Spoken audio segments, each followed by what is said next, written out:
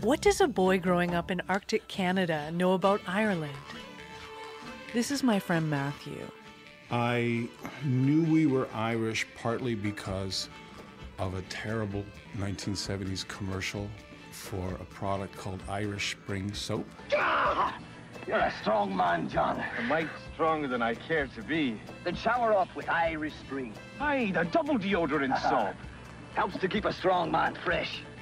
Irish Spring. It has 2 deodorants, not just one. 2 deodorants for long-lasting protection and a fine, fresh smell. That's why I use it too. So whenever that commercial came on television, there was a lot of anger. I mean, not real anger, but just a lot of outrage. And that was one of the key signs to me that, oh, we must be Irish. You know, he's getting so upset at the stereotype. The he who was getting so upset was Matthew's father. Okay.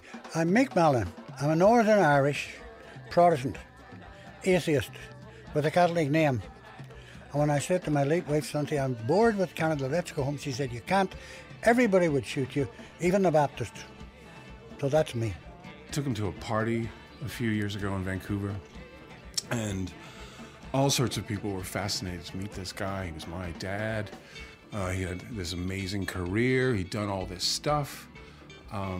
And at the end of the party, as we went home, after he had exhausted everyone, I said, Mick, you know, you don't have to tap dance quite so hard. You're impressive enough. Does your dad drink stout? Does your man, oh, you're right. Does your granny wheel the mangle round the yard? 62 years ago, Sidney Tate Mallon emigrated from Belfast to Canada. This is Mick's daughter, Amanda. When he came over in 1955, because he had a thick Irish accent, they called him a Mick. Mick Mallon may not be a household name in Ireland. To be fair, he's not exactly a household name here either. But if you were to fly north, far north, to the eastern Arctic, Mick Mallon's practically a legend. In this sparsely populated and very remote part of the world, Mick is renowned as a linguist and as an educator. White people in the north, what they're known at among the Inuit, the doctor, the school teacher, they're not known to them. They're known by the jobs they do. They never come out of the white mist. But the minute you can say even the silliest little, suddenly you're in focus. Even if you speak with a thick accent, you know. Even if you can only exchange greetings, at least people become aware of you. 9 years ago, Mick was awarded Canada's highest civilian honour, the Order of Canada, for his work in helping to preserve and revitalize Inuktitut. That's the indigenous language of the Inuit. Not an insignificant feat for someone that came all the way from Ireland. Sure, other English speakers have learned to speak Inuktitut, but Mick's preoccupation is with the linguistics. How are Inuktitut phrases constructed? What are the bones and veins inside the language? Why does this matter? It's a new way of thinking. You get in, open the door of Inuktitut, and you come out at the other end of that with a much deeper understanding of the way we think. So it's fascinating. What the Inuit don't like about English is all this clutter of little words buggering up a sentence, you know. Because I am happy. One word. But I never said I wanted to go to Paris. And the grammar is very precise. Everything starts off life as a noun or a verb. I arranged a trip to Nunavut in the fall of 2016 to find out why Mick's work in the Inuit language is significant in the Arctic.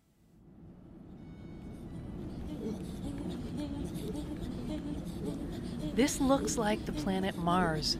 That was my first impression of Nunavut from the air. No trees, no paved roads, rocky tundra as far as the eye can see.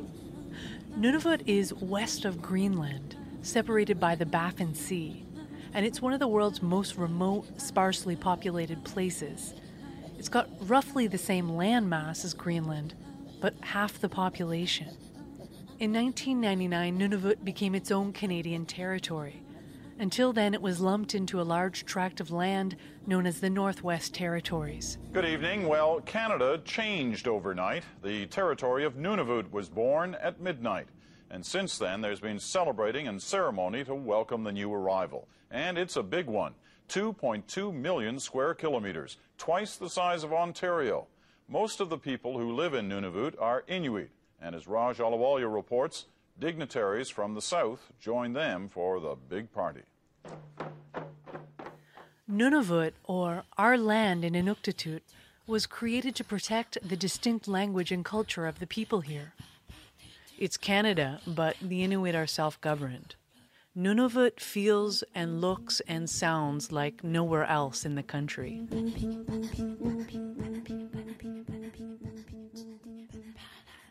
I land in the capital city of Iqaluit in the late afternoon. The tundra is covered in a reddish moss. I walk the tarmac towards the airport, which looks like a bright yellow 1960s-era spaceship. Mick meets me here in the terminal. He's wearing a t-shirt that says, "I used to look like this," next to an image of a 30-something Mick, looking bearded and robust. I hand him a bottle of Kahlua he'd asked me to bring. Here in Iqaluit, when your supply of liquor runs out, you're out of luck until the next cargo ship comes in with your order. Mick walks slowly, but there's a mischief in his eyes, and he's a hopeless flirt. He tells me about the last time he went through airport security. So the nice young lady would check my bag. I said, "I want to tell you, my dear, you were the most beautiful security agent I've ever seen." I said, "Oh, thank you, you've made my day." I said, "Yes, I used to be dangerous." And she said, "I can see you're still dangerous." I said, "In that case, will you give me a pat down?" You know, I don't.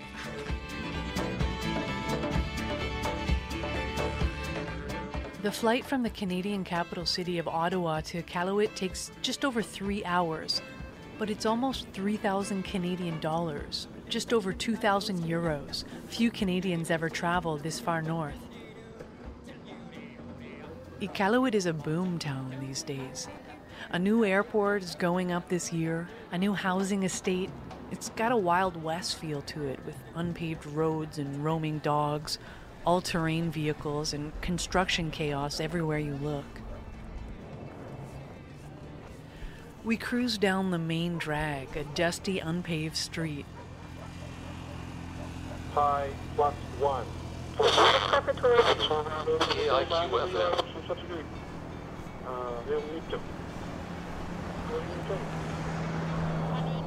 In the 15th century, European explorers sailed to the Arctic, the New World, to discover a trade route to Asia.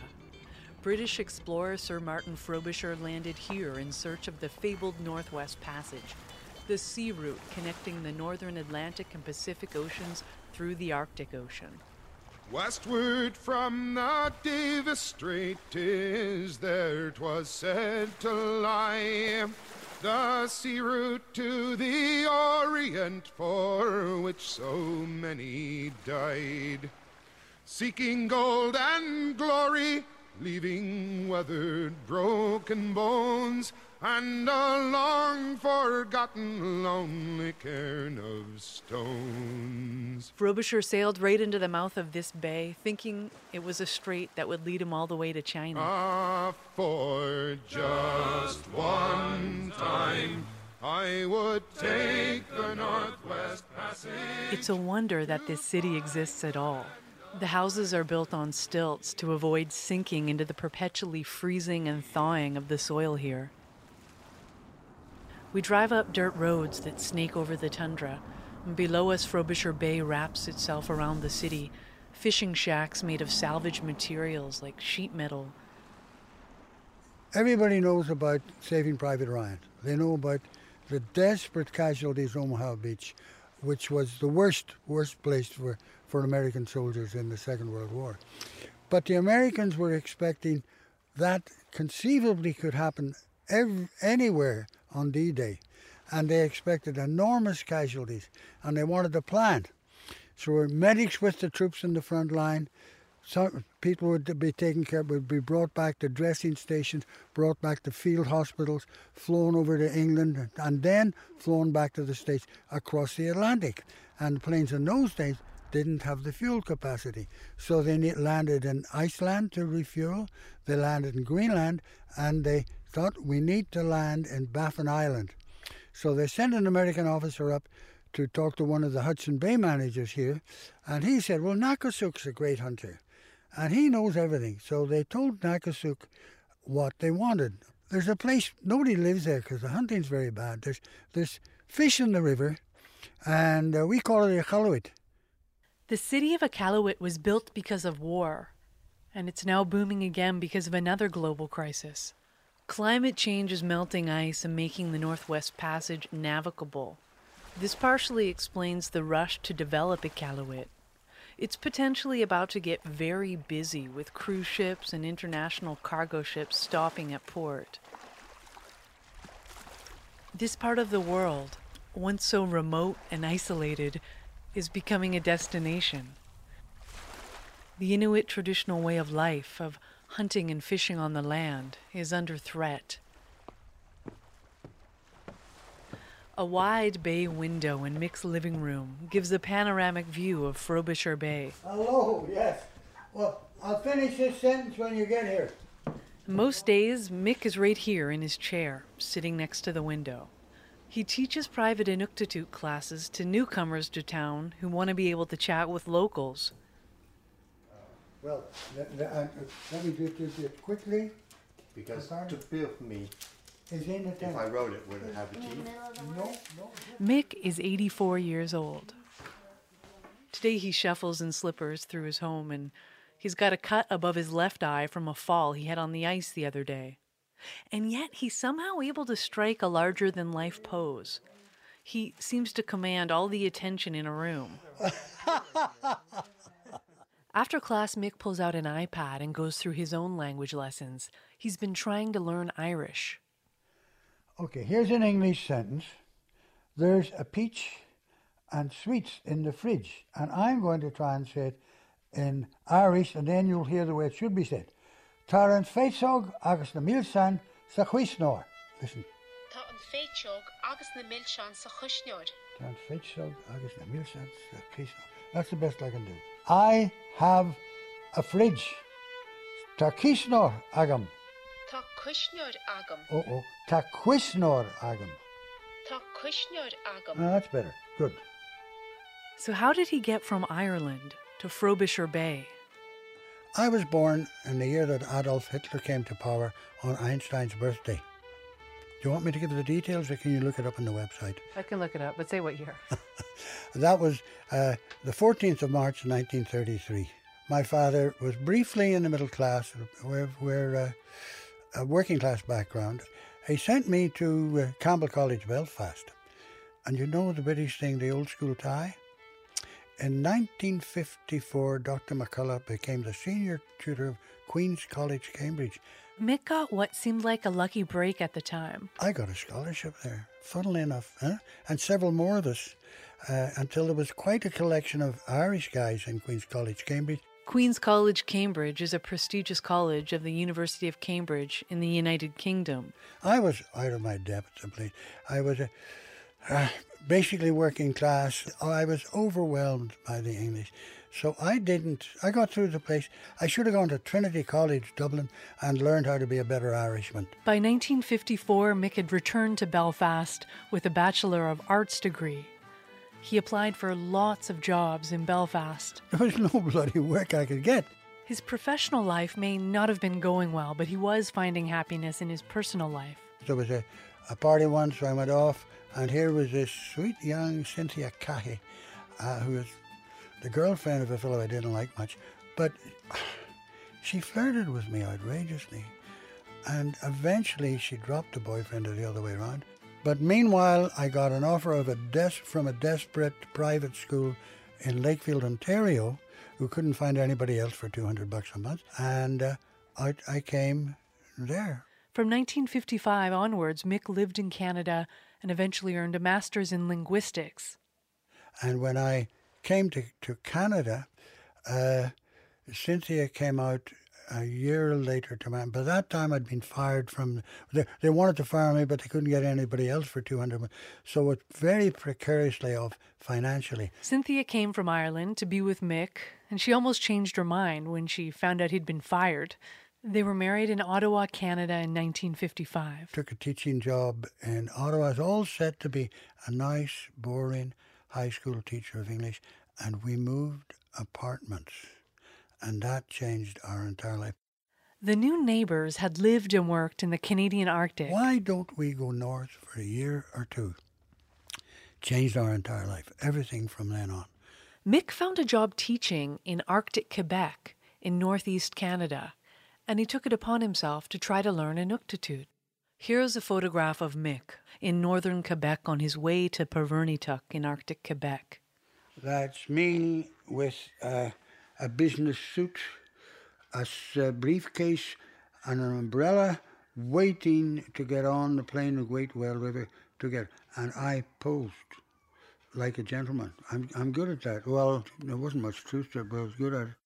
In 1958, when Mick and Cynthia arrived in Arctic Quebec, a village called Pevernituck, a couple hundred Inuit were living traditionally, hunting on the sea and ice. Some still lived in snow huts and sealskin tents. Here's another photograph. Pevernituck, 1962. Cynthia with her daughter and a collection of local dogs. Cynthia loved dogs, and the husky dogs would get loose from their chains and rush over and visit us. Mick discovered that teaching in the Arctic meant you had to subscribe to the rhythms of nature. For instance, if there were geese to hunt, students would probably not show up to class. Mick was okay with this. It gave him more time to walk on the tundra, something that he loved to do. In the tundra, every step is a different. At any place you go to, you can go to the right, walk on that rock, go to the left, and each decision, you can wander all over the place. So I loved the walks. I loved the walks there. So it's a nice tweed colour to the tundra. Like Irish tweed. It also led him to a new nickname. The standard one was just Eli Sayi, the teacher. That started in Pevernituck. But the one I really liked, I discovered I was covered Pishu Sok, the guy who walks a lot. But if the landscape in Arctic Canada was appealing, dealing with the education authorities was not. Mick found dealing with his administrators difficult, and so he and Cynthia decided to go for a complete change of scene and moved to Borneo. A big shift for them, but almost traumatic for their daughter Amanda, whose first language was actually Inuktitut. That was the language that I heard all around me. In fact, apparently I disrespected my dad. We left Pevernituck. We went down to Ottawa. We were getting ready to go to Borneo, and my mom had brought my sister and I out early. And I had gone to some birthday party, and I was speaking in Eskimo because it was my first language. And the kids started teasing me, and I reacted to the unfairness of it all and shut down. So when my dad arrived about a month later, Cynthia said to him, "Mandy, stop speaking Eskimo. You got to get her going." And so he tried to initiate a dialogue with me, and apparently my response was, "Your Eskimo isn't good enough." So with that sort of snobbery, I locked myself out of the complete fluency I had, and then we moved to Borneo. For 5 years, Mick taught English at a school in Borneo and began learning how to speak Malay, the local language. Cynthia had had another child, Matthew, and life was good for the family, and they may have stayed in Borneo had the Arctic not come calling again. I was offered the job of setting up the Eskimo language school in Rankin Inlet. My knowledge wasn't tremendous, but I was committed to bluffing. From tropical Borneo to Rankin Inlet in northwest Canada with 3 children in tow, Rankin Inlet is a windswept village with an average winter temperature of -40 degrees. At this point, Mick was far from being an expert in the Eskimo language, but as a budding linguist, he was developing an ability to deconstruct language down to its building blocks. At the Eskimo language school, Mick was in charge of teaching the white bureaucrats how to converse in Inuktitut. And it so happened that one week he was asked to be a substitute teacher for a group of Inuit students. Alexina Kublu was one of those students. Here we are, a class, I think there were 14 of us, a class of 14. We're all Inuit. We all speak Inuktitut, and we're in teacher education. And we are going to be given a class on the Eskimo language by a Kalunak. That's a white person. And was kind of, huh? So Mick was telling us about the grammar of Inuktitut, and I was going, oh, so that's why that's where this happens. Oh, okay. Louise Flaherty was another one of the young teachers Mick taught in the early days of the Arctic Teachers College. She's now the director of Inuit Language and Culture programs at Nunavut Arctic College. He taught us the linguistic courses in Inuktitut.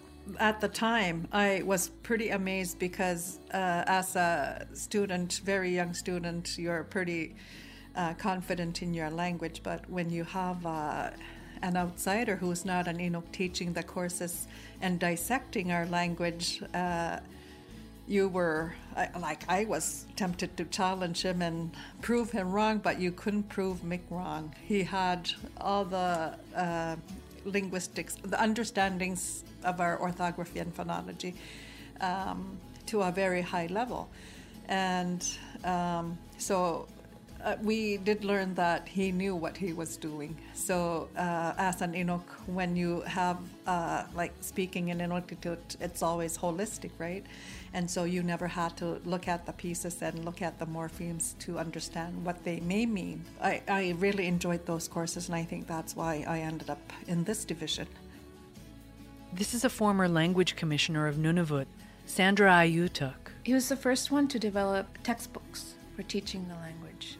So I think he makes us see and have more passion in terms of just how unique our language is, and not to take it for granted almost, and because he's so passionate about what he does. Mick also met David Willman, a young British teacher who had settled in Iqaluit.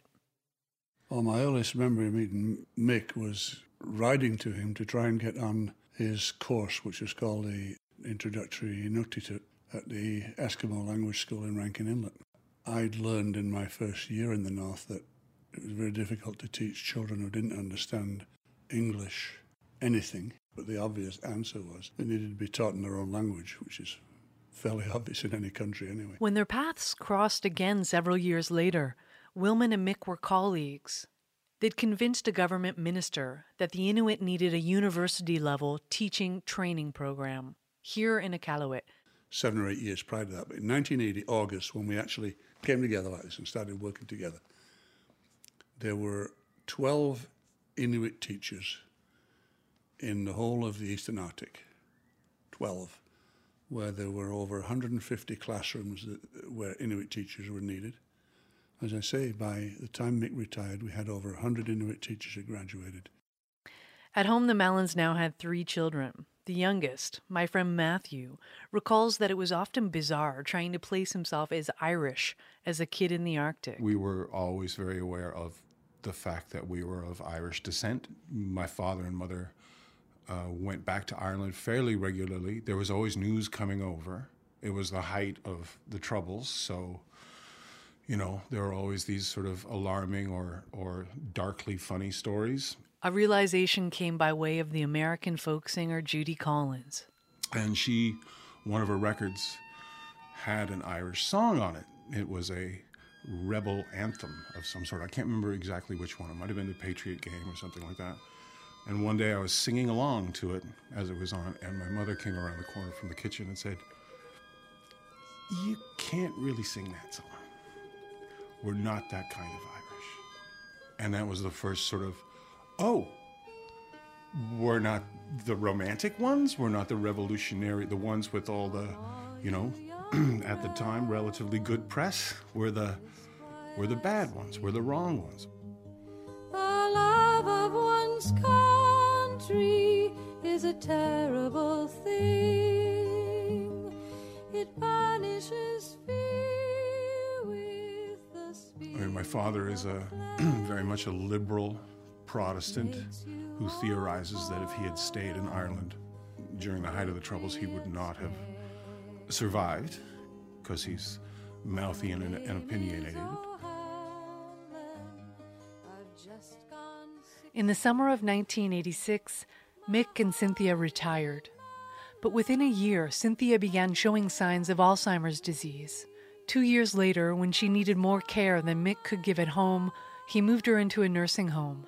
Over the course of the next decade, Mick continued to help care for Cynthia in the nursing home. But his relationship with his former student and now colleague, Alexina Kublu, became romantic, and they would visit Cynthia together in the nursing home. Cynthia died in 1998, and Mick married Alexina 2 years later. Mick is 2 decades older than Alexina, but they're united in their passion for the language. Oh,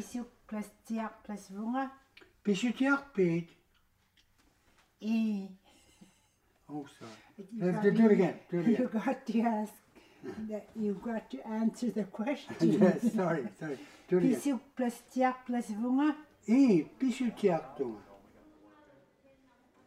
Today, Mick is walking down the hallway of the Nunavut Arctic College.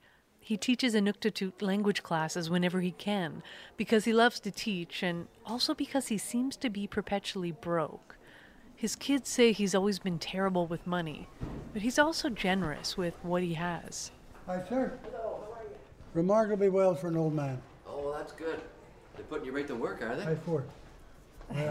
Well, I need contracts. You need contracts. Have you got any contracts going? I don't know. Me and you are going to fight over. Here we are. And, good. Did you catch that? High 4. Give me a high 4.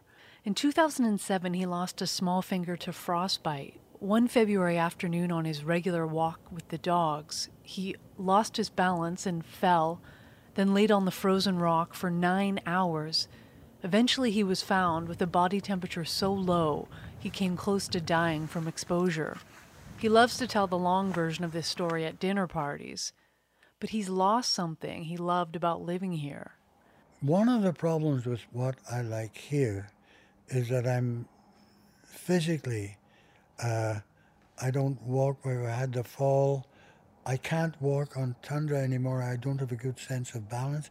And what I really loved about here was walking on the tundra. Yeah, I'm ready. You guys ready? One more cheers. Cheers, everyone. Thanks you for coming. In Iqaluit, the Legion is a place to go for live music. On a Friday evening, you're likely to be drinking next to a prominent Nunavut politician as well as a local nurse. Everyone comes here for a steak and to do some dancing. And when they're not on tour, the Jerry Cans play at the Iqaluit Legion. Cans are fronted by a couple, Nancy Mike and Andrew Morrison. Despite their rock and roll stage presence, they're very thoughtful about the importance of speaking Inuktitut in the home. And their kids talk about country food, like fish and caribou, as easily as they talk about Star Wars in Inuktitut.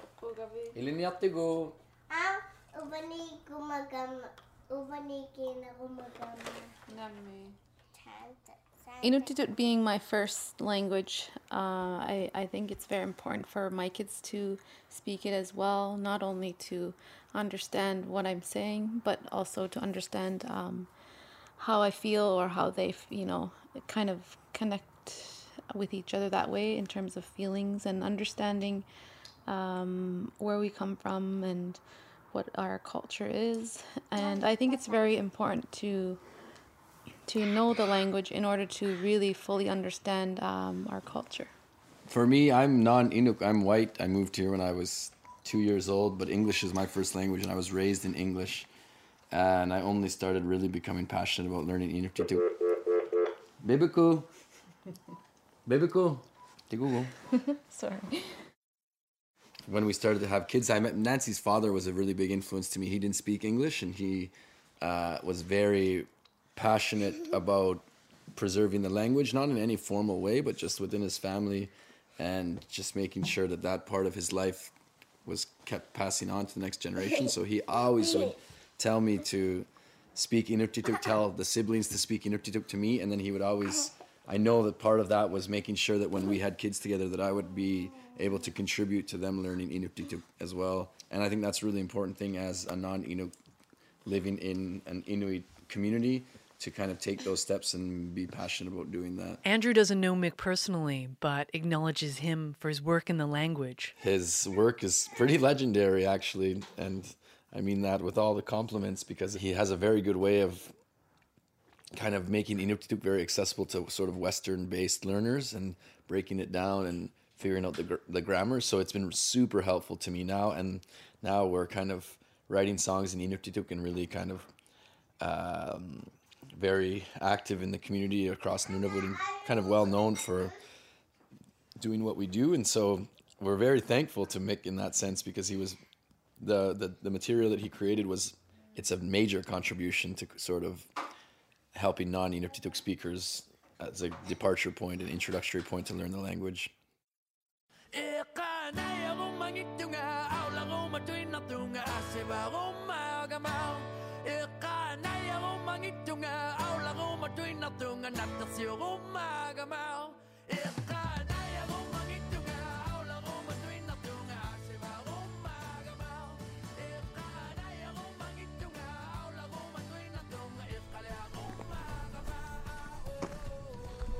Sunday night, going into Mick and Kublu's.